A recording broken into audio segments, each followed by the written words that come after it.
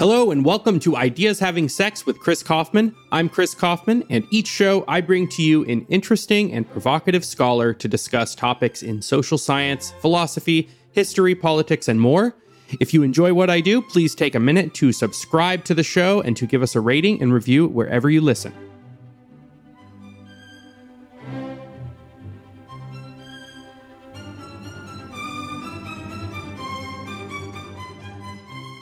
Hey, everybody, and welcome to Ideas Having Sex. My guest today is Professor of Philosophy Mike Huemer. Mike's a returning guest to the show and the author of several books, including The Problem of Political Authority, which everyone should read. He's also got Knowledge, Reality, and Value, which we discussed on episode 8, so go check that out. Justice Before the Law, which we talked about on episode 13. Is Political Authority an Illusion, episode 22, and the book we're discussing today, Understanding Knowledge. It's great to have you back, Mike. Thanks for having me. It's good to be here. This is an epistemology book. What is epistemology and why is it the king of all fields? People call it the theory of knowledge, right? So it's the branch of philosophy that addresses philosophical questions about knowledge, like what is knowledge and how do we know the things that we know, or do we know the things we think we know, and that sort of thing. And it is considered one of the three main branches of philosophy. So, in the book, one of the things I say is you can ask an epistemological question about any assertion, any claim that a person makes in any area. There's a reasonable question: how do you know it? And anything that a person says is something that they're implying that they know by saying that thing. And this is shown by the fact that you can't say, for example, it's raining, but I don't know if it's raining. Right? Like that sounds bizarre. It sounds contradictory. It's not formally contradictory because there's a possible world in which it's raining and I don't know that it's raining. Right, but I can't assert that. And that suggests that by making an assertion, by asserting that it's raining, I'm implying that I know that it's raining. It's a contradiction about your state of knowledge if it's implicit that you're also saying, I know that it's raining, right? Like what I actually said is not contradictory. It's that I implied something that contradicts something I said. Yes. So I implied that I know just by saying that it's raining. And then I said that I didn't know. So, right. So that's the contradiction. But anyway, okay. And so all statements are implicit knowledge claims. And so it would be interesting to understand the nature of knowledge. And it turned out that there are a lot of confusions about the nature of knowledge, right? Which is shown by the existence of, a lot of kind of skeptical puzzles in epistemology, especially skeptical puzzles, right? In which it looks like there's a persuasive argument that you don't know things that everybody assumes that you know. And most people are not really able to say what's wrong with the argument, and they find the premises of the arguments plausible. And what that shows is that we're confused about knowledge, which is a really big thing to be confused about because you're constantly laying claim to knowledge every time you open your mouth. And when you say it's the king of all fields, just talking about philosophy in particular, is it more foundational or fundamental in your view than like metaphysics? I mean, I'm not sure about that, but like the same point applies to metaphysics. If somebody makes a metaphysical claim, there's a question of how you know that, and a question of like, well, what justifies that claim? As with anything else, now people in metaphysics would say, oh yeah, but metaphysics studies what exists and the nature of what exists, and that includes people and minds, and knowledge is just one possible state of a mind. So. Of course, my view is not that you have to study epistemology in order to know anything else. However, my view is that being confused about epistemology can interfere with your knowledge of everything else. Like if you have confused epistemological views, then that can mess up your metaphysics and your ethics, right? Do you have that view also about other like non-philosophical fields? Like how does epistemology interact with science and pedagogy and like our actual practical acquisition of knowledge in the day-to-day world? Or how are those things related? And do our views about epistemology tend to really practically influence or interrupt those other things? Like if you're not confused, then you don't really need to study epistemology in order to do other things. But the fact is that a lot of people are confused. So it's sort of like, well, epistemology is mainly harmful. That is, having incorrect epistemological views interferes with other things rather than, epistemology actually helping you. So anyway, the main way that I, as an epistemologist, help people is by defeating other epistemologists.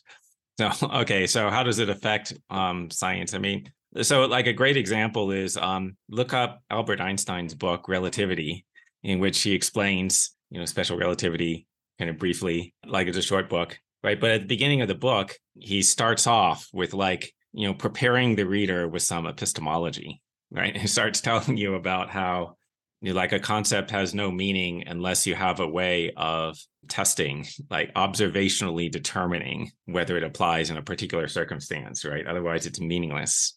Okay, this is an idea from the logical positivists. And then he totally uses that idea to support the theory of relativity, right? So there's arguments for special relativity where like the key premise is a philosophical premise. And by the way, he doesn't seem to realize that this is a controversial assumption when he says this. Was it controversial then? Because you talk in the book, and I was aware of this, that logical positivism was like a big, I don't know, fad in like science and philosophy for a long time. Was it even controversial when he wrote it?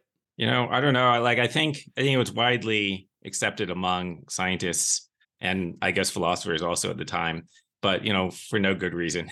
There's just the idea that you can't understand the meaning of something if you don't know how to test whether it applies. Like that's like one feature of logical positivism. Can you just give like a brief overview of what the view is? So logical positivism has two subparts, the verification criterion of meaning, or verificationism, and empiricism. Right. So verificationism holds that the meaning of a statement is determined by the conditions for verifying it, right? Or, more precisely, for having evidence either for or against it. So if there's no way of having evidence for or against a statement, then the statement is meaningless. All right. So they say. And then empiricism is the view that there's no synthetic a priori knowledge. So the result of this is, according to the positivists, the only kind of meaningful statements are statements that are analytically true, like they're true by definition, or they're analytically false, like they're contradictory, or they're empirically testable, like they could be tested by observation, right? So like, for example, moral statements count as being meaningless according to the positivists, because there's no observational test of whether something is morally right or wrong, right? And it's also not, tautological or contradictory. And this was the popular view among scientists and maybe philosophers during roughly what period? Like early to mid 20th century. So basically, I think the philosophers gave up positivism in the late 20th century, and it's now very unpopular. But I don't think that the scientists ever got the memo. So I think there's still positivists among scientists today, or, just sort of like vaguely positivistic ideas, right? Like they might not exactly hold the philosophy, but they just make remarks that sound like things that a positivist would say. So when they say that statements are meaningless if they can't be verified, it's not that the statements are incorrect or that they're unimportant, but that it's like literally just speaking gibberish. And and our psychology tricks us into thinking we've understood meaning when we haven't. Right. Yeah. So like by meaningless, they don't mean it's pointless, right? Which, maybe is one sense. What they mean is you literally didn't assert anything, right? If I say, murder's wrong, according to the positivist, like I did not assert any proposition that's not either true or false. And, like what A.J. Ayer said was, well, you're expressing your emotions. So it's meaningless in the sense that it is not attempting to describe a fact or a state of affairs in the world. You might just be expressing your feelings or something like that. At most, it's expressing your good or bad feelings over the concept of murder or something. It's like saying murder, yuck. Yeah. Well, let's back up a little bit. So this is intended to be an entertaining and engaging textbook, right? Yeah. For classes or just for self-learning. I mean, I'm not in a class, but I was quite enjoying it. So if you're a teacher, buy this book. Throw out your other books. You lay out like 4 structures that reasons for our knowledge can have. Can you describe what those are and say, are those the only 4 potential options, and why we should think that these are the main options, are the main ways we can describe the reasons for our knowledge? I mean, nobody's thought of any other possibilities, right? So, okay, so you have a belief, and then somebody could ask you why you believe it. And let's say you could give a reason for it. And then they could ask you why you believe that reason. And then maybe you could give a reason for that. And then they could ask you for a reason for their reason. And so, what if there's some really annoying person who, no matter what reason you give, they ask you for reason for that. Okay, what then? Like a And child? yeah, that's right. Like your little brother, yeah, if you have annoying little kids. Yeah, okay. So it looks like there's the following possibilities, I guess, following just formal possibilities. Like maybe you can just go on forever.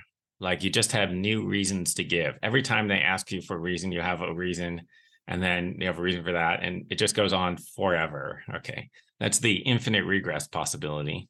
And then the second possibility is, well, maybe you go in a circle. So at some point, when the kid asks you for a reason, you give a reason that you said previously in the series. And then after that, it's very easy because then you just repeat all of the other things that you said after that in the series and just go around the circle. Okay. So the circularity possibility. And then the third possibility is you come to a reason that you don't need any further reasons for. This is the so-called foundationalist possibility. There's a foundation for your knowledge, which doesn't require further reasons to justify it.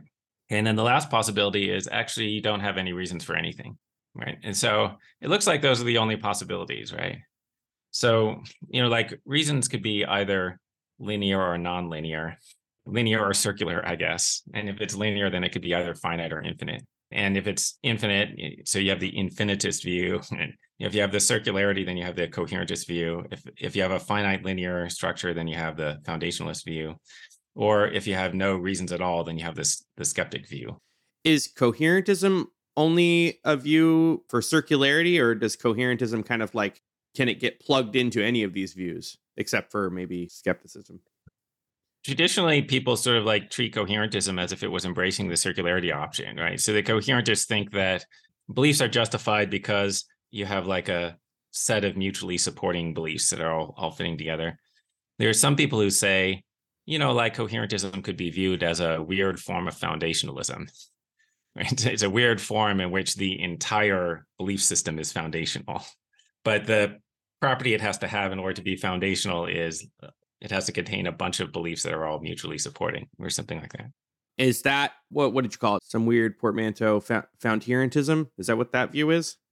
Oh no, so founderantism is it's the idea that, well, beliefs have some foundational justification, but only a little bit, and you need coherence. You have a bunch of beliefs with a little bit of foundational justification, and then if they're mutually supporting, then the coherence increases the justification so that they can become overall justified beliefs. That's what I was thinking about. Something about that seemed intuitive to me, or especially if the foundational beliefs are themselves independent from each other, like if there are multiple independent foundational beliefs, and then those tend to have downstream beliefs that cohere with each other. Yeah, and so founderantism is really a form of foundationalism. Okay, so I don't know, I don't care that much about arguing about terminology, but as far as I don't know, like the views of actual foundationalists, no foundationalist has a problem with coherence providing additional justification. The argument is never over whether coherence provides justification. The argument is always over whether there are any foundations at all. So if you agree that there is some foundational justification, then you're a foundationalist. So what distinguishes in a foundationalist view, which I know is your view, what distinguishes foundational beliefs from non-foundational beliefs, and how do you determine which is which? Or what's an account of why something could be a foundational belief that wouldn't require a reason? Yeah, good question. So like my account is, well, if something seems to you to be true, then you have some foundational justification for it, as long as you don't have any reasons for doubting it. So something could be like provisionally foundational and then lose that status if you find a reason for doubting it? Yeah. So like it's not a dogmatic view, right? So, the foundations are not infallible, right? They're not like unquestionable or whatever. It's that we start from what appears to be the case. Start from the assumption that everything is the way that it appears until you have reasons for thinking otherwise. So then if in fact you acquire reasons for doubting the appearances, which themselves would have to come from other appearances. Like the only way that you have reasons for doubting your appearances is that there's some like kind of tension or conflict in the appearances. Okay. But then if that happens, then you can give up your initial belief. So you have some initial belief. And in this case, at the very beginning, your initial beliefs are what are some examples of this? Just like sensory impressions? Is that like the main version of this? Yeah. Like, oh, looks like there's a hand here. So there's probably a hand. unless I have reason for thinking otherwise. I'm going to start with that. But but there are many examples like the shortest path between 2 points is a straight line. When I think about that, that seems obvious. So I'm just going to go with that unless I have reason to think otherwise, right? Which I don't. Like it seems like torturing babies for fun is wrong. Just seems wrong. So I should assume that it's wrong unless I have particular reasons for doubting that. Is there any kind of distinction to be made between the impressions that you have from these appearances, like right now as a person who's lived a life and had a lot of other experiences? For like some of these examples don't seem foundational because they seem to depend on so many other things that you've come to learn about, like what is a hand or what's the nature of suffering or something like that. So, what are like the first foundational beliefs that I guess maybe this is just like a question about human psychology or perception. Yeah, I mean, so that example where you see the hand, that's like a little bit more complex than I represented it, right? Because okay, in order for this to seem like a hand to me, I have to have past experiences with hands. There are some things that could seem to you without your having past experiences, which I assume are things like there's a specific shade of color, there's a specific distribution of colors in my visual field. I assume that you start with something like that. That was my first thought. Yes, things like that, or I don't know, even maybe some of the like abstract, like the straight line concept is probably one that would appear at some point after you've developed some kind of language. What are the main objections to foundationalism then? I mean, the most common thing that you hear people say is, "Oh, the foundations are arbitrary." Right. And so it just seems like people think that saying the word arbitrary, like that's the core of the objection. If you just call it arbitrary, that shows what's wrong with it. What does arbitrary mean in this context? Does it mean random? Yeah, good question. I don't know. I don't know what the hell these people mean. So, right. So, like, here's an interpretation. By arbitrary, you mean unjustified. Well, okay. So then you're basically just asserting the negation of foundationalism. So that's right? You're just saying circular. You're just saying that the things the foundationalists are saying are justified are unjustified. Well, okay, but then why are you saying that? Why do you think they're unjustified? Say more, right? Or the other thing, if you ask people, what does arbitrary mean? Sometimes they'll say, well, arbitrary means it's not supported by reasons. Okay, so your objection to foundationalism is the putatively foundational beliefs are not supported by reasons. Well, that's kind of like the definition of foundational beliefs. So I don't see how this is an objection. They're not supported by reason. Yeah, we know. That's what we said. Okay. And then they're like, well, they're not supported by reason, so they're not justified. Okay, so you're just asserting the negation of foundationalism. Right? And then, it's like really hard to get somebody to give a reason for rejecting foundationalism, right? And, like on their own view, they can't just say, oh, well, that's foundational, right? They can, like what's wrong with having beliefs that are not supported by reasons? And they can't just say that's obvious because their own view is that you're not allowed to believe things just because they're obvious, right? You have to have reasons. Would it be helpful to say something about what is an alternative to reasons that could cause someone to believe something? I mean, is this just the distinction between reasons and causes? Yeah, your foundational beliefs are not without cause. They're beliefs that are justified in some way that doesn't depend on reasons. Then you're like, okay, so what are reasons? Well, like the way that I'm using it, reasons are other beliefs that support the belief in question, right? So like a belief can be justified in some way other than because it's supported by another belief, right? And then in my view as well, it's supported by a different thing called an appearance, right? An appearance is not a belief. It's another kind of mental state, but also a representational mental state. And you could see that appearances are not beliefs because, it's possible for something to appear to you to be the case that you don't believe, right? It's also possible for people to believe things that don't appear to be the case, okay? Right. So, like you have like, you could take a leap of faith and then believe something that doesn't seem to be the case. Something about foundationalism, as I was reading it, I misread part of the chapter and I thought you had completely written off foundationalism as even a sensible option in the very first page. But I realized you were writing off like a very specific interpretation of foundationalism. So I was like, oh, okay. So I'm supposed to think that that's a crazy idea altogether. But no, because that was that was my first thought. Was foundationalism ever used as a argument for the existence of God? There seems to be some kind of analogy between the idea of foundations and the idea of like the unmoved mover argument for God. And I can imagine older philosophers treating God full stop as the foundational beliefs that you don't need any justification for because, I don't know, they're self-evident. Yeah. Like there's two connections there. Yeah. So the first thing was there's like an argument for the first cause, which is analogous to the infinite regress argument. Right. So like the main, I don't know, the most famous argument for believing in foundations is the infinite regress argument. It's that we know some things and like you can't complete an infinite series. So it has to be that we started somewhere. And the starting point has to be justified, otherwise everything else after it is justified. So it just must be that there are justified starting points. Okay, and then there are other infinite regress arguments in philosophy that are kind of analogous to that, where you say, oh, like it's just unacceptable to have an infinite regress, so there has to be like a starting point. And so the first cause argument is an example of that, where people say, well, there just can't be an infinite series of causes stretching back in time forever, so it has to be that there was a first cause. Now, the first cause argument, I think, is much weaker than the argument for foundationalism, right? The reason is that it's totally reasonable, or anyway, I view it as reasonable to think maybe there really was an infinite series of causes. It's not obvious that the universe can't just go back forever, but I take it that it is obvious that our beliefs don't go back forever. Like I do not have an infinite number of beliefs. I know that. But I don't know that the universe doesn't have an infinite history. So then the other connection that you drew was like, well, some people say, maybe religion is just foundational. Like this is Plantinga's view. I think he thinks that Christianity is foundational, not even just theism, just like the whole Christianity. Just like some very specific variant of Christianity. Yeah, maybe that too. Yeah. I don't know, like that's compatible with foundationalism. Like, just being a foundationalist doesn't tell you what the foundations are. So it could be that your religion is foundational, although I don't find that plausible, right?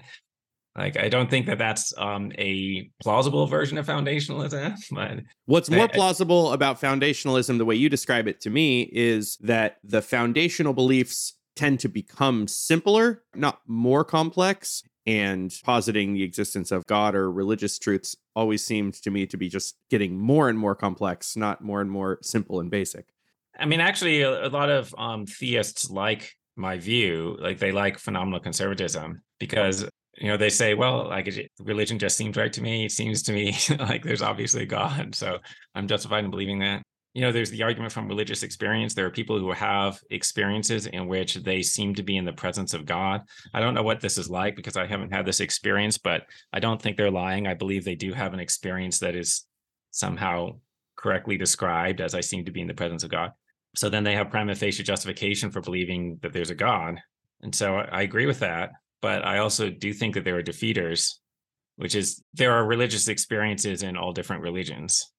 So like people who belong to different religions have religious experiences which they claim support their religion, and the different religions conflict with each other. And so then I think that suggests that religious experience is not reliable. And there are experiences that are very analogous to religious experiences, but that people interpret differently. You can have an experience that I know people, and I imagine if I were to have experiences like that, I would interpret them differently. I would say like, yeah, I felt an extreme amount of awe. Everything felt very significant. In my misspent youth, I might have done mushrooms a couple times, and I recall having the feeling that everything felt very beautiful and important and significant. And that felt religious, but I didn't interpret it in any kind of doctrinally religious way. And I imagine that if you had that framework going into it, or if that framework felt very salient to you, that would be a natural way to interpret it. No, that's right. I mean, the experiences that people have appear to be tied to what religion they've been exposed to. Like if you were exposed to Christianity, then you could have Christian themed religious experiences. And if you weren't, you're not going to. That seems right. And, like Plantinga talks about things like when he reads the Bible, he just has the feeling that God is talking to him. And like I'm highly confident that that's an effect produced by his already being a Christian. If you were not previously exposed to Christianity, nobody told you that this thing was written by God, and then you just like picked up this book and started reading it, I don't think that you would have a feeling that God was talking to you. It would be a lot more believable if he, without knowing the name, described like Vishnu or something and said, I have this very strong feeling that this particular kind of deity is talking to me, and I don't know why. Yeah. And then years later, you discover, wow, this is a popular religion somewhere else. Yeah, like see, you could imagine things that would be super compelling evidence for a religion, right? Like if multiple people around the world, independently in different cultures, and they weren't exposed to each other, they had experiences of a divine being, and then they describe specific, not super vague, but specific characteristics of the being. Like it had an elephant head and like it had multiple arms or whatever. And it said his name was Ganesha or something. Then that would be like super compelling evidence that there's some supernatural thing going on. Hey everyone, this is Chris Kaufman. Just want to take a quick break to tell you all I appreciate you so much for listening to the show. And it's still a new show, still a growing show. And if you want to help me out, I would greatly appreciate it. Simplest thing you could do is recommend it to a friend and give it a rating on Spotify or Apple Podcasts. Their algorithms rank the shows higher, make it more visible, make it more searchable if it has more star ratings, more reviews. So anything like that would be very, very helpful. Thank you so much. I appreciate you all. Back to the show. What's the problem of induction, and what are some ways it might be resolved? Yeah, that's a very good, puzzling problem, right? So, I mean, so inductive reasoning is generalizing on the basis of particular cases. So you see some black ravens, and then you come to the conclusion that all ravens are black, or you come to the conclusion that at least the next raven you see is probably going to be black, right? So that's inductive reasoning. And then there's just a question of why we should draw such conclusions. So, as David Hume had it, like, why should you assume that the course of nature is uniform? Why should you assume that the unobserved things are going to be similar to the observed things? Right? It looks like you're making some kind of presupposition that unobserved things are probably similar to observed things. And then you get to conclude that the next thing you observe is going to be like the ones you previously observed. Okay, but what's the justification for that assumption? And then it's like, it's hard to say, right? It's like, okay, so unobserved things are similar to observed things. You might say, okay, so is that a priori? Doesn't seem like it's a priori because it's not a necessary truth. You say what a priori means for the audience? Oh, yes. Like a priori truths are things that could be known without relying on observation, like justified in some way that doesn't depend on observation. Like, like 2 + 2 = 4. So, the typical examples are things that when you think about it, just obviously has to be true. They're like logical or mathematical truths. Yeah, those are the good examples. But also, some people say, like I say, like it's wrong to torture babies for fun. It's a necessary truth. It's like, I can't imagine the possible world in which that's instead morally right. Okay, so like unobserved things tend to be similar to observed things. They call this the uniformity principle. So, well, you can imagine that not being the case. There are possible worlds in which there are unobserved things and they're radically different from the observed things. And then the next thing is, well, I don't know, do we know on the basis of observation that the unobserved things are similar to the observed things? No, we don't, because by definition, we haven't observed the unobserved things. We could not possibly have observed that they're similar to the observed things. Okay, and then the remaining possibility seems to be we could know it based on induction.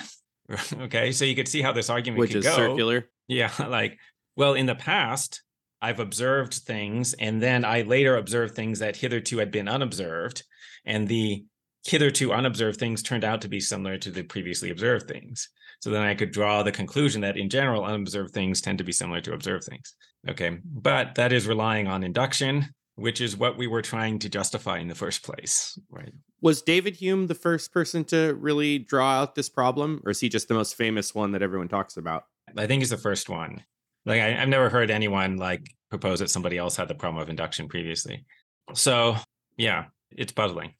Okay, so this is the problem of how can we know anything just on the basis of experience, or just on the basis of past experience, or saying that things that we haven't yet seen are going to be similar than the things we have seen. And that seems like such a natural way of reasoning. And when you call it into question, there isn't like an obvious response. So what are some of the more sophisticated or less sophisticated responses people have given? Yeah. And so, by the way, like, although I represented it as being about observation, actually you can do induction with unobserved things. So like you could just, there's inductive evidence for Goldbach's conjecture, right? There's inductive evidence that every even number is the sum of two primes.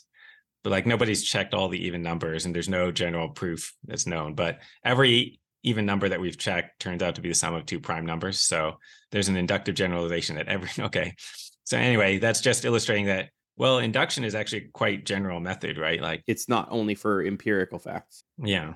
Anyway, like what do people say about this? I don't know. There are some dumb things that people say, like, okay, this is a dumb thing that people say. or I don't know, like sometimes undergraduates think this, oh, okay, so David Hume is just making, he's just questioning that we could be absolutely certain. So we can't be absolutely certain of our inductive conclusions. Okay. Well, why that's dumb is, well, that's Because just nobody totally not what says, he's saying. well, and he wouldn't be arguing with anyone. Yeah, I mean, I guess that there may in fact have been dumb people, in Hume's time and before who thought that you could be absolutely certain of inductive conclusions, right? And so, like, yeah, they're definitely wrong. So induction does not establish certainty. There might have been people who used to think that, but today there isn't, and it's not an amazing point to make. You can't be absolutely certain of inductive conclusion. And anyway, okay, but that's just totally not what he's saying. What he's saying, like David Hume, the inductive skeptic, is saying, there's no reason whatsoever for believing any inductive conclusion. So there's no more reason for thinking that the sun is going to rise tomorrow than there is for thinking that the sun is going to turn into a giant hippopotamus. Right? Like just any random thing could happen, and there's no reason for making any predictions. Okay, that's his claim. So you just have to understand this is a totally insane form of skepticism, right? A very extreme form of skepticism. He didn't actually hold that belief, did he? My Oh. impression was that he was just kind of spelling out in the way that you do, and a lot of philosophers do, about skepticism. Like, here's this crazy conclusion that seems reasonably well argued, but obviously something is wrong with it. What could it be? Yeah, so, well, it's a good question what the heck is going on, because elsewhere he uses induction. Like, he has no problem appealing to induction in his argument about miracles, like why you shouldn't believe in miracles, because we have inductive evidence supporting that the laws of nature are never violated, whatever. And that people do lie often.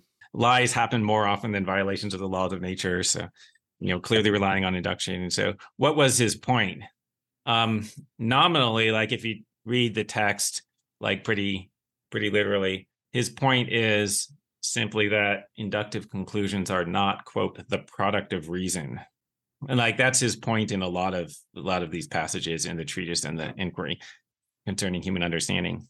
It's like he's trying to show that a whole bunch of our beliefs are not, quote, the product of reason. So people at that time were talking about there being this faculty of the human mind called reason, and there's a question about whether that faculty is producing our beliefs or something else. So it was a psychological claim rather than a normative epistemological claim. Okay. However, most epistemologists find the normative epistemological claim more interesting. So that's what we're talking about, right? Like he gave an argument that's close to, right? Even if this wasn't the thing that he was really saying, he gave an argument that sounded really close to, the normative epistemological claim, like our inductive beliefs are unjustified. Okay, so then what are some good solutions to the problem, or potential solutions? Yeah, so I'm sympathetic to probabilistic approaches.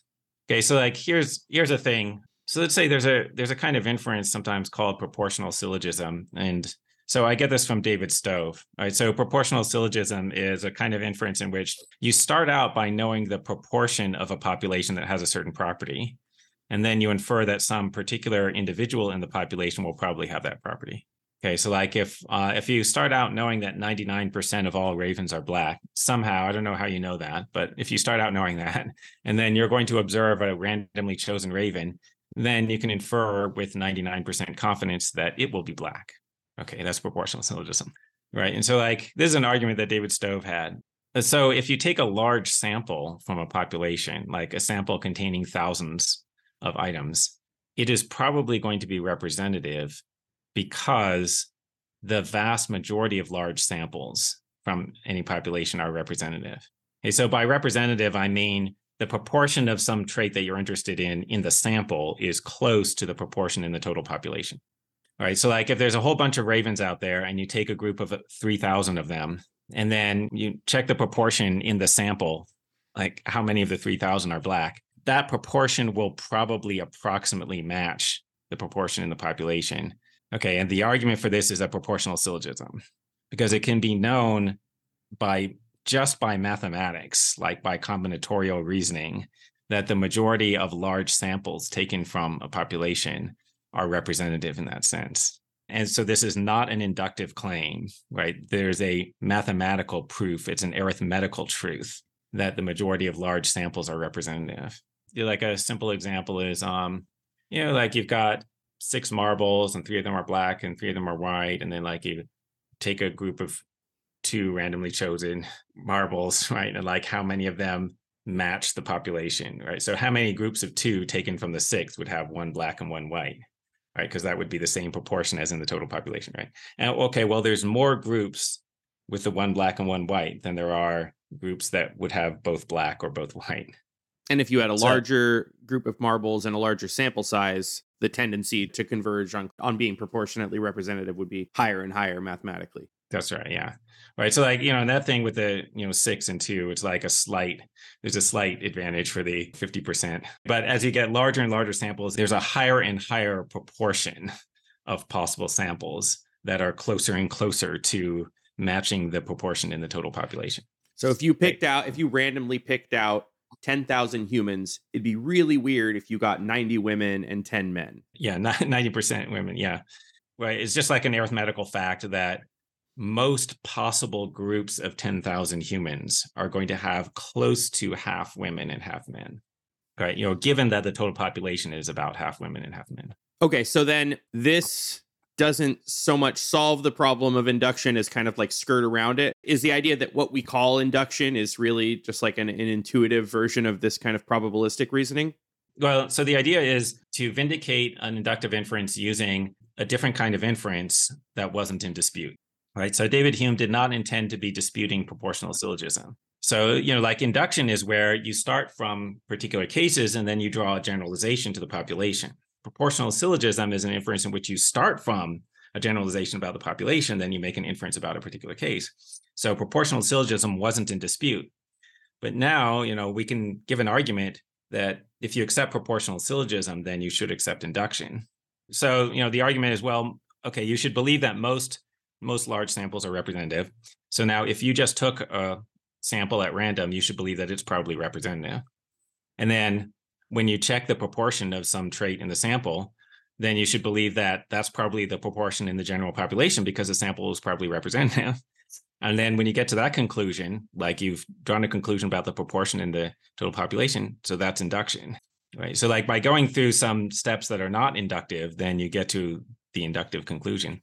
So how can you have justification for believing that you have a randomly selected sample, especially like over time? So I don't know if David Hume actually uses the example of the sun coming up, but the sun rises or appears to rise in the sky every morning and has. So we've got a very large sample across history of the sun coming up every morning, as far as we know. So that should be representative. But how can we be confident that the sample that we're looking at was, say, randomly chosen or something, as opposed to selectively chosen to be misleading? What's our justification for that? I'm not clear on how it could be selectively chosen to be misleading. So maybe that's a bad example, but in the marble example, it's presumed that we're choosing marbles at random, right? Yeah. So that's a good reason to think that it's representative. What reason do we have in cases where we're not deliberately selecting things at random for believing that the selection is representative? Well, I mean, you should deliberately select them at random. Okay. So like this is an actual issue for surveys. Like they actually have to take steps to try to make it random, right? Yeah. But you can do that. So the thing is like, well, no, if you haven't chosen it at random. I'm thinking more of like natural science, like the swan example. You're going around seeing swans. Why should you believe that like the way you've gone and observed swans is random as opposed to you're going to all the places where there happen to be white swans and all the black swans are somewhere else? Well, basically because you selected swans from around the world. So like you can know whether you did that. And if you only selected the swans in one area, then it actually is a reasonable hypothesis that they're different colors in different areas. So yeah, I guess so. This is just like a normal part of science is you proportion your confidence to how widely chosen the sample is or how big the sample is. So you've taken a sample and you know that almost all samples of that, you've taken a sample of a certain size, which is large, and you know that almost all large samples are representative. Well, if you don't have any reason for thinking that this sample is unusual, then you should think that it's probably representative. The unrepresentative samples are a very small proportion of the total samples. So you shouldn't think that this is an unrepresentative sample unless you've got some special reason for thinking that, right? The default assumption is it's probably like most of the samples. That makes sense. That seems like a good. Right? And so like that sort of pushes the burden onto the skeptic to say why you're suspicious of this sample. Do you want to say anything more about the problem of induction? The other thing that I want to say is, well, there's this inference of the best explanation approach, where, basically people say, okay, so if you see this long regularity, then you want some kind of explanation of it, because it's super unlikely that there's a pretty specific regularity that just occurs over and over again for no reason. So there's probably an explanation. And so, like, you look for the best explanation, right? The best explanation is often something about the laws of nature, right? Like, you come up with laws of nature that would predict that regularity. Okay, but then from the explanation, you can infer further predictions, right? So, like, you observe all of this gravitational behavior, right? Which is like, things fall to the ground when you drop them, and like the moon is orbiting around the earth, and like the planets are orbiting around the sun. This is all like gravitational behavior, so to speak. Okay, all that can be explained by there being a law of nature called the law of gravity, right? But okay, so like, we have reason for believing that there is such a law of nature. Otherwise, there's no explanation for why all that stuff happened. And if there was no explanation, it's highly unlikely that that regularity would have continued for so long, right? And so uniformly, okay.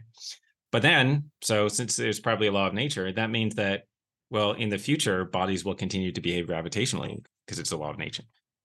So what is direct versus indirect realism? And what's the real distinction between these things here, rather than the mistaken distinctions that people tend to draw when they're thinking about direct versus indirect realism? And that I drew, I think, while reading this chapter. Yeah. Okay. So indirect realism. So this is about the philosophy of perception. It's about what happens when you perceive objects, and how you know about the objects that you're perceiving. Okay. So the indirect realist view is, well, you're not directly aware of anything in the physical world. You're actually only directly aware of something that is dependent on your own mind. All right. So the indirect realist will say, like, you're aware of sensations or perceptions or ideas in the mind, as Berkeley called them, right? And David Hume called them. Okay. And then on their view, like, well, those things are caused by, the indirect realist view, the things in your mind are caused by physical objects. Okay. And then also their view about how you know about the physical world is, well, you have foundational knowledge about your mental states, like your sensory experiences, and then you infer stuff about the physical world because, beliefs about the physical world provide the best explanation for why you're having these sensory experiences or something like that. Okay. So, like, you see a book in front of you and you're like, okay, you're having this sensory experience, this book-like sensory experience, and what's the best explanation for it? It's that there's a book causing my sensory experience. And then the direct realist view is, no, you're directly aware of the book. And what I mean by that is you're aware of the book and you're not aware of something else. You're not aware of the book on the basis of awareness of something other than the book, right? And by the book, I mean the actual physical object, not a mental state. And also, as an epistemological view, you have foundational justification for beliefs about the physical world, like that there's a dark colored rectangular object in the physical world. So what is direct realism not saying? Because honestly, I mean, I don't know what I'm convinced of. I don't think I came into this chapter with like strong epistemological views, but indirect realism seemed more intuitive to me. But, here I am ready to defer to you. Why is indirect realism crazy? I mean, like, one thing is the indirect realists do have a harder time dealing with skepticism, but, maybe you're not too worried about that. Maybe they can deal with it anyway.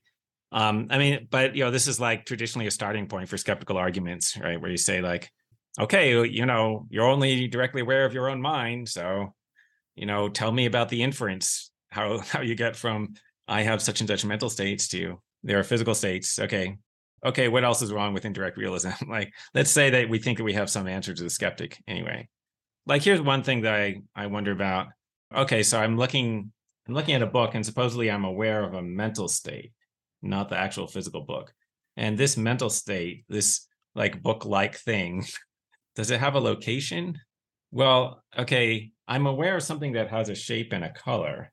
Now, I think that physical objects can have shapes and colors, but I think in order to have a shape and a color, you have to be in space. To have a shape, so a shape is a spatial property, so a thing has to be in space.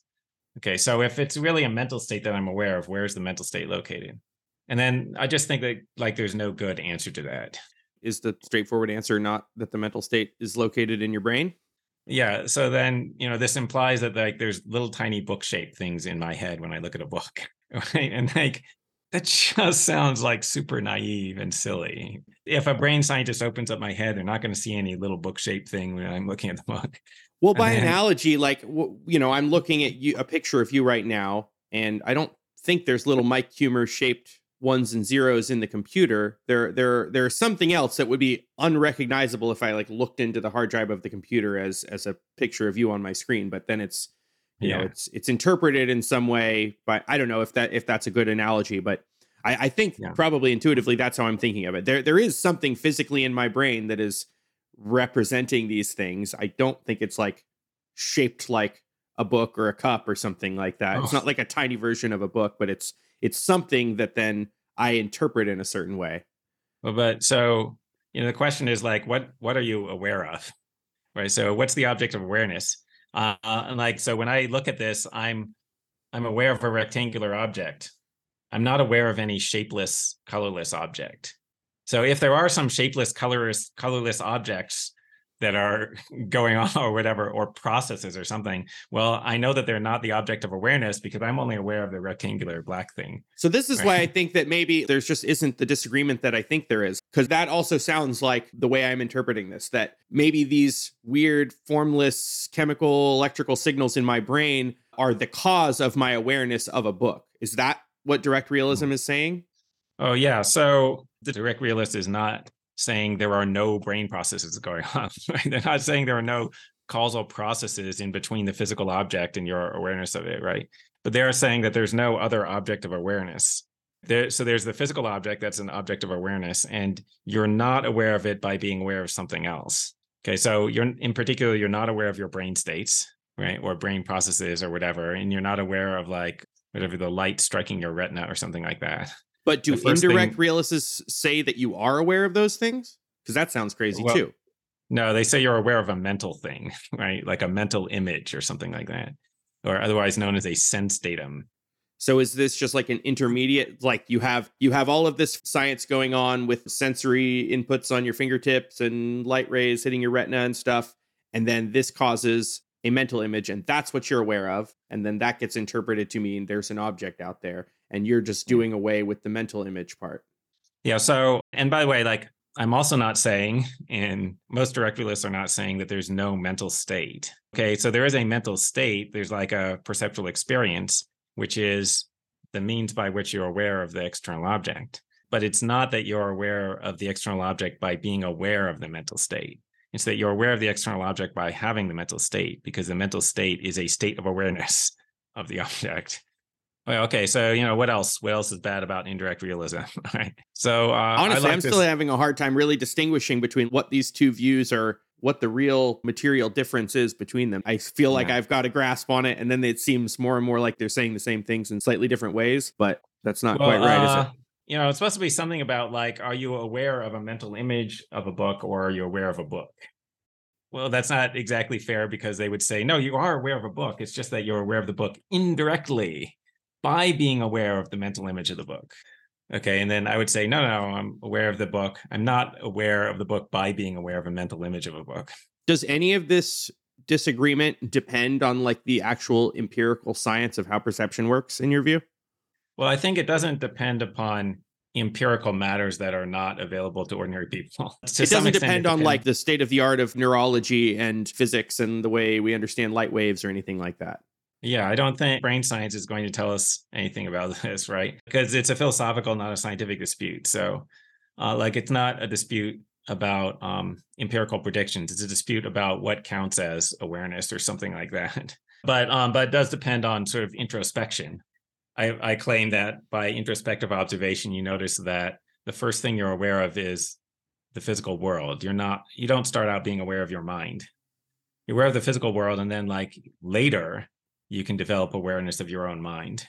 And really, like the way that I know I have perceptual experiences is more like I hypothesize that there are things called perceptual experiences to explain why I'm aware of the physical world. But I started out just being aware of the physical world. And like if you think that you start out being aware of something mental images or something like that, then there is a question as to how you get to beliefs about the physical world. right? You have to try to construct some inference that starts from premises about mental images and gets to conclusions about the physical world. And it just turns out to be pretty hard to construct that inference, right? And like, it takes a sophisticated philosopher to figure it out. But like the argument that the sophisticated philosopher comes up with is not going to be plausibly ascribed to like children who perceive the physical world. And children and animals, like they're aware of physical objects in their environment, and they can't understand the philosopher's argument for why you should believe in physical objects. So it seems like their knowledge is not dependent upon some kind of inference. And in the indirect realist view, there is some requirement that the perceiver is actually making this inference, not just that it's like somehow happening automatically. They would probably say, oh, it's an unconscious inference or something like this, right? Something that could happen in an animal, for instance. Yeah, right. But, am I even unconsciously inferring it? I don't know what would make it the case that I'm having this unconscious inference rather than that I'm not making an inference. I mean, you might think like, okay, so I propose some test for whether I'm making the unconscious inference. Like, if I acquired evidence against the premises of the inference or against the reliability of the inference, would I stop believing the conclusion? And so if the answer is yes, then that suggests that I did make an unconscious inference. So like if you unconsciously infer from A to B, then if you acquire evidence that not A, then you're going to stop believing B. And in this case, I think it wouldn't be the case, right? Well, I guess per impossibile, if I acquired evidence that I wasn't really having the mental state, or maybe if I acquired evidence that mental images weren't really correlated with external objects, would I stop believing in external objects? I mean, if your visual perception was like radically disjointed from your tactile sensations, maybe. Right, yeah. Which I guess is what happens when we watch movies. Right, yeah. And the people who first saw movies were very afraid that they were about to get run over by a train. Yeah, let's see. Oh, yeah, okay. So like when you watch the movie, you don't actually believe that those things are happening. Right. Although you have something that's sort of like a quasi belief, right? You have like, you experience an appearance that stuff is happening, but you don't believe that it's happening. And that probably has a lot to do with the actual sense data that you've accumulated that, if you get a convincing special effect or something like that, it might fool you. But if you have enough experience with it, you realize, no, it's just a screen. It's just a light projection or whatever. Yeah, that's true. Like, a lot of the things that you see in movies, you don't know what's actually happening. Anyway, what I wanted to say was, well, if I somehow came to believe that I don't really have visual images, I don't have mental images of things, would I then not believe in the physical objects? I wanted to say, no, I would still believe in the physical objects. So direct realism is the way to go. So that shows that my belief in physical objects isn't justified on the basis of my belief in mental images. That's what I wanted to say. This is both a moral philosophy and an epistemology question. So what is the is-ought problem, or is there a better way to formulate it than that? This is another David Hume question too. Is he the first person also to raise this issue? He's the first person that I know of, yeah, probably. So what is it, and do you think it's a genuine puzzle or problem in philosophy? Yeah, Hume noticed, I guess, that you can't infer evaluative conclusions from descriptive premises. Right? Or as it's sometimes said, you can't infer an ought statement from a bunch of is statements. Like you can't figure out what ought to be the case purely on the basis of statements about what is the case. Right now, sometimes you think that you can do that. Like, like I observe some stuff about political systems. Like I observed that in the communist countries, a lot of people were killed, and then like the economy went down. Like everybody was living in poverty. Also, like they didn't have much freedom. Like people would be thrown in jail and stuff like. And then it looks like I can conclude, so we should not adopt communism. So I had a bunch of descriptive premises. I had an evaluative conclusion. Does that show that Hume was wrong? No. Like, okay, so the standard thing you're supposed to think is, well, but that inference presupposed some evaluative premises, which I didn't explicitly state. So I had to presuppose stuff like death is bad. It's bad for people to be killed. Poverty is bad. Freedom is good. If you presuppose those things, then you can get an evaluative conclusion. But you had to put the evaluative premises in order to get an evaluative conclusion. Okay, so you get this general claim, sometimes said that you can't get any evaluative conclusions without having evaluative premises. It seems to me that the objection that always comes to my mind is that it seems to me that evaluative or ought statements are actually just a subset of his statements. They're not something that are actually distinct from it. So talking about deriving one from the other is like saying you can't derive biology statement from a science statement or something like that. Right. Like, is Right, there any okay. plausibility to that? Okay, yeah. So, well, the terminology of descriptive versus evaluative is potentially misleading. I think it came up because some of the people who drew that distinction, or like some earlier, 20th century analytic philosophers, actually thought that statements about values are not describing anything. But that's kind of weird because, like, why aren't they just like describing value, right? Like when I say life Yeah, is good, that's you my say, thought. well, I'm just describing the goodness of life. So why is that descriptive? Okay, but anyway, the way that we use the terminology now is just by stipulation, by descriptive statement, I mean one that isn't evaluative. Yeah, it's more like you can't derive biological statements from non-biological statements. Right? And maybe, I don't know if that's true or not, but is that an important or interesting problem that we can't derive biological statements from non-biological statements? I don't even know Uh, if it's true, but say no. it was true. Yeah. So why is there a puzzle about evaluative statements? So basically, as I see it, there's an epistemological problem, I guess. I don't know, epistemological issue about how we know evaluative truths. Like, well, how do you know that it's wrong to torture babies? Okay, well, maybe you could derive it from some other evaluative statements, like, I don't know, torture causes pain, pain is bad. Okay, you derive it from the badness of pain. Okay, all right, but go to the first evaluative statement, like pain is bad. Maybe that's the first evaluative statement that you don't have another reason for. What's the justification of that? Okay, and then people think, well, so it can't be derived from a descriptive statement. It also can't be directly observed because, like, moral value doesn't look like anything. We're like, so like goodness, right, it doesn't have a color or shape or whatever, so it can't be observed by the five senses. And then, like, if you're an empiricist, like, a bunch of people in the 20th century were, I guess some people still are, right? If you're an empiricist, you're like, wow, so there's no way of knowing about value. You can't observe it and you can't infer it from non-value statements. So it just looks like there's no way of knowing about it. And it looks like the only answer is you could say we know it by intuition, but oh, who wants that? Who wants to say that? The author of Ethical Intuitionism wants to say that. Yeah, so I would say that. But anyway, a bunch of people don't like intuition. So it's like there isn't a good story about how we know about facts about value. In your view, the story is, on some level, no different than how we know facts about anything else, right? Yeah, in a sense, right? Like, the way we know about anything is things appear a certain way to us. And if you have no reason for doubting the appearances, then it's rational to assume that things are the way they appear, right? And usually they are the way they appear. So then you get a justified true belief. And like usually there aren't any defeaters. So then you have knowledge. So for evaluative statements, you have a lot of much more basic level appearances about certain things like pain or whatever being bad. I'm not trying to ascribe utilitarianism to you, but a lot Yeah. of very, very basic kind of evaluative beliefs that eventually you might think about in the way you would think about physical laws and see how they cohere together, and like if there are any general principles that can be derived from all of these various evaluative impressions and appearances that you've developed over your life. And that's how you build something like a system of moral philosophy. Is that close to your view? Yeah, that's right. To be clear, okay, so these intuitions are initial intellectual appearances, right? Meaning, so you think about something intellectually as opposed to like looking at it with your eyes. You think intellectually, and then sometimes a thing that you're thinking about just seems true or it just seems a certain way. So, okay, so you imagine somebody who's like torturing babies for fun.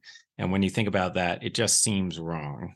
Okay. And if you have one of these experiences of something just seeming correct or seeming right or seeming wrong or whatever, and it's not the result of an inference, like you didn't go through an argument, then we call that an intuition, right? Okay, but now I'm not saying that all ethics is intuitive. I'm saying there are some starting points that are intuitions like that. And like you think about pain, is it, about pain and suffering, are they good or bad? Seems to me like they're bad. So like you have those starting points. And then, you can reason from there and you try to construct a coherent ethical system that's compatible with these intuitions. And this is different from I don't know, what's the alternative? Trying to reason about grand facts about human nature and then reason in a top-down way from grand abstract principles that you reason from Yeah. on high and then deduce out all of the moral laws from there. Yeah, I mean, as far as I understand, there is not an alternative to relying on intuitions, right? I mean, other than being a skeptic, or there's no like alternative that anyone would want. Okay. So anyway, like, well, there's the alternative of trying to infer evaluative claims from descriptive claims, but that just doesn't work. I don't know. There's the alternative of believing randomly chosen things. And okay, there are a bunch of philosophers who claim that they don't rely on intuitions, and some of these people do moral philosophy anyway, right? Or like they pretend that they're criticizing intuitions, but what they're actually doing is they just don't like other people's intuitions, right? Because like there's no other way that you have evaluative beliefs, right? Given that you're relying on intuitions, there is the alternative of like starting from abstract theoretical intuitions or starting from more concrete intuitions about particular cases, right? So like there are some people who think, yeah, we should start from sweeping generalizations that seem plausible to us. Like, you should always do the action that produces the most good. I'll just start from there, like because that kind of seems right to me, right? And then there's the alternative approach is no, start by considering a concrete scenario, and then you have an intuitive reaction to that scenario. Like, I imagine a case in which there's a doctor who kills a healthy patient in order to take out his organs and transplant them to 5 other people who need organ transplants. All right. And so he saves 5 lives because he does all these organ transplants, but he killed a healthy patient. Okay. So that's a relatively concrete scenario. And like most people will have an intuitive reaction to that, which almost everyone's reaction is that it seems very wrong. And in your view, if someone got to conclusions that seemed wrong to you using this method, a way of arguing against that would not be to appeal to some grand abstract principle, but to try to appeal to more concrete cases and reason up from there and show that their conclusion was wrong. Yeah. So basically, I think best way of forming beliefs usually involves starting from concrete particular cases. When we start from abstract generalizations, we almost always go wrong. Now, I'm not saying that as a starting point. I didn't just like intuit that you shouldn't start from abstract generalizations, which would be somewhat self-defeating. What happened was that I observed a lot of cases in which philosophers start from sweeping generalizations, and it almost always goes haywire, right? And also the philosophers who do this don't agree with each other, right? They wind up with radically different systems. So they contradict each other, and they also just like contradict common sense left and right. So you give a really beautiful example at some point in the book about Euclid's Elements being this great classic case of pure top-down abstract certain knowledge worked out into a beautiful system as opposed to all this messy reasoning from empirical cases. But what's the punchline of that story? Yeah. So like Euclid's Elements it's an inspiration for rationalists through the ages, right? And he starts from these axioms and definitions, which are like simple, and there's a small number of them. Then he deduces like however many theorems, over 100 theorems from this, and is this great intellectual system. Right? This is the work of geometry and other kinds of math, or just geometry? Yeah, just geometry, I guess. Is there some arithmetic in it? I don't know. Anyway, students have learned geometry based on Euclid's Elements for centuries, but actually the way that we acquired that knowledge is not the way that it's represented in the book. Like what happened was not actually that Euclid thought of these simple axioms and then he just started deducing things. What happened was geometry began literally thousands of years earlier than Euclid in ancient Egypt. And it started with people just like coming up with ad hoc formulas for calculating areas of different shapes. Some of them appear to be empirical and appear to be approximations. Like they had a way of calculating the area of a circle or something using like 8/9 of the diameter squared or something. I've forgotten exactly what it is, but it's a formula that gets you close to the area, but it's not exactly correct. Right. And that's part of how we know that it was kind of empirically based and not systematic. Right. So anyway, people came up with all of these. They just like over thousands of years, they like accumulated some knowledge of geometry, or some of it was not exactly knowledge. But anyway, whatever, they accumulated some formulas and stuff. And then Euclid came along and he tried to systematize it. And these aren't philosophers or scientists generally. These are like construction workers and architects and people building pots and wanting to make sure they get the size of their pottery right, coming up with tinkerers' estimate equations. Yeah, mostly I believe they were doing practical things. So it'd be people who were like trying to figure out how much land somebody owns. So they needed to have like formulas for calculating area and stuff like that. So, after they'd accumulated all these miscellaneous little formulas and things, then Euclid comes along and systematizes them. And for perspective, the time between the beginning of geometry in ancient Egypt and Euclid is longer than the time between Euclid and us. Yeah, geez. Do you have any recommendations? First of all, I'll take the words out of your mouth. I already mentioned the book that we discussed on episode 8, but Knowledge, Reality, and Value is a good supplement to this book.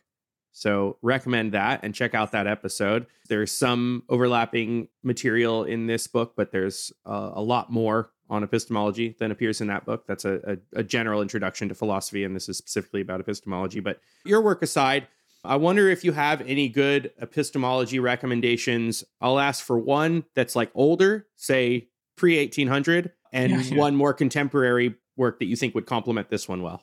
Well, it's hard to pick one, because I think every philosophy student has to read Descartes' Meditations, and I think also every philosophy student has to read David Hume's Inquiry Concerning Human Understanding, or the treatise, because they're kind of redundant. Yeah, and then like more recently, I really like Bertrand Russell. Like his Problems of Philosophy. Like that's a pretty good introduction, although it's short. It doesn't cover as much as you would want from an introduction to philosophy, and it's heavy on epistemology. Okay, good. I'll include those. Are you working on any upcoming projects right now? I'm writing more about, I'm going to do more about politics. I'm going to write some stuff about, myths of progressivism. Are you going to continue? I don't know if this was deliberate, but are you going to expand Knowledge, Reality, and Value into a more detailed trilogy of intro books? So after that, I have Understanding Knowledge. And then I was thinking I could have Understanding Reality and then Understanding Value. It's a little harder though, because I've been an epistemologist for a long time, and I know a lot about epistemology. So I could write a long book about it. But if I was going to do the Understanding Reality, which would be about metaphysics, I have to do a bunch more research. So it would take time. I imagine you could do an ethics and a political philosophy book pretty well. Yeah, that's right. And you have another debate volume coming up too, right? Right. I have a debate about skepticism from Rutledge coming out. I don't know if it'll be this year or early next year. And throughout this book and Knowledge, Reality, and Value, you write about skepticism a lot, and it seems like mostly the skeptical arguments and the skeptical philosophers are not true believers, or people making the arguments don't really believe them. Are in this debate volume, are you debating a real honest to goodness skeptic? So I would say not exactly. Right. It's Brian Francis, who has written about skepticism, sort of. Like the form of skepticism that I think he actually believes in is not like the extreme forms of skepticism that epistemologists usually talk about. Okay. So like he's a skeptic about controversial issues. Like he thinks if you have a highly controversial issue, or if you have an issue that's controversial among experts, then you don't know the answer to it, which I think is like totally plausible actually. Now, he does undertake to, in the debate volume, he does kind of undertake to defend skepticism about the external world, but he really doesn't seem like he's convinced of it. Seems like he's doing it because that's what he's supposed to do for the debate. Well, I'm looking forward to that. And where can people find you if they want to keep up with you? So I have a great blog called Fake News. That's spelled FAKENOUS.substack.com. And and then I have a website, which is at owl232.net. Awesome. I'll link to those, and I'll link to your author page on Amazon as well, and the book recommendations and the book we discussed today. So my guest today has been Mike Huemer, and his book once again is Understanding Knowledge. Awesome intro to epistemology textbook. Mike, thank you so much for joining me on Ideas Having Sex. Thanks for having me. Thank you for listening to Ideas Having Sex, where we have stimulating conversations on social science, philosophy, history, politics, and more. If you're a fan of what I do, please take a minute to subscribe to the show and to give us a rating and review wherever you listen. I'm Chris Kaufman. Thanks for listening.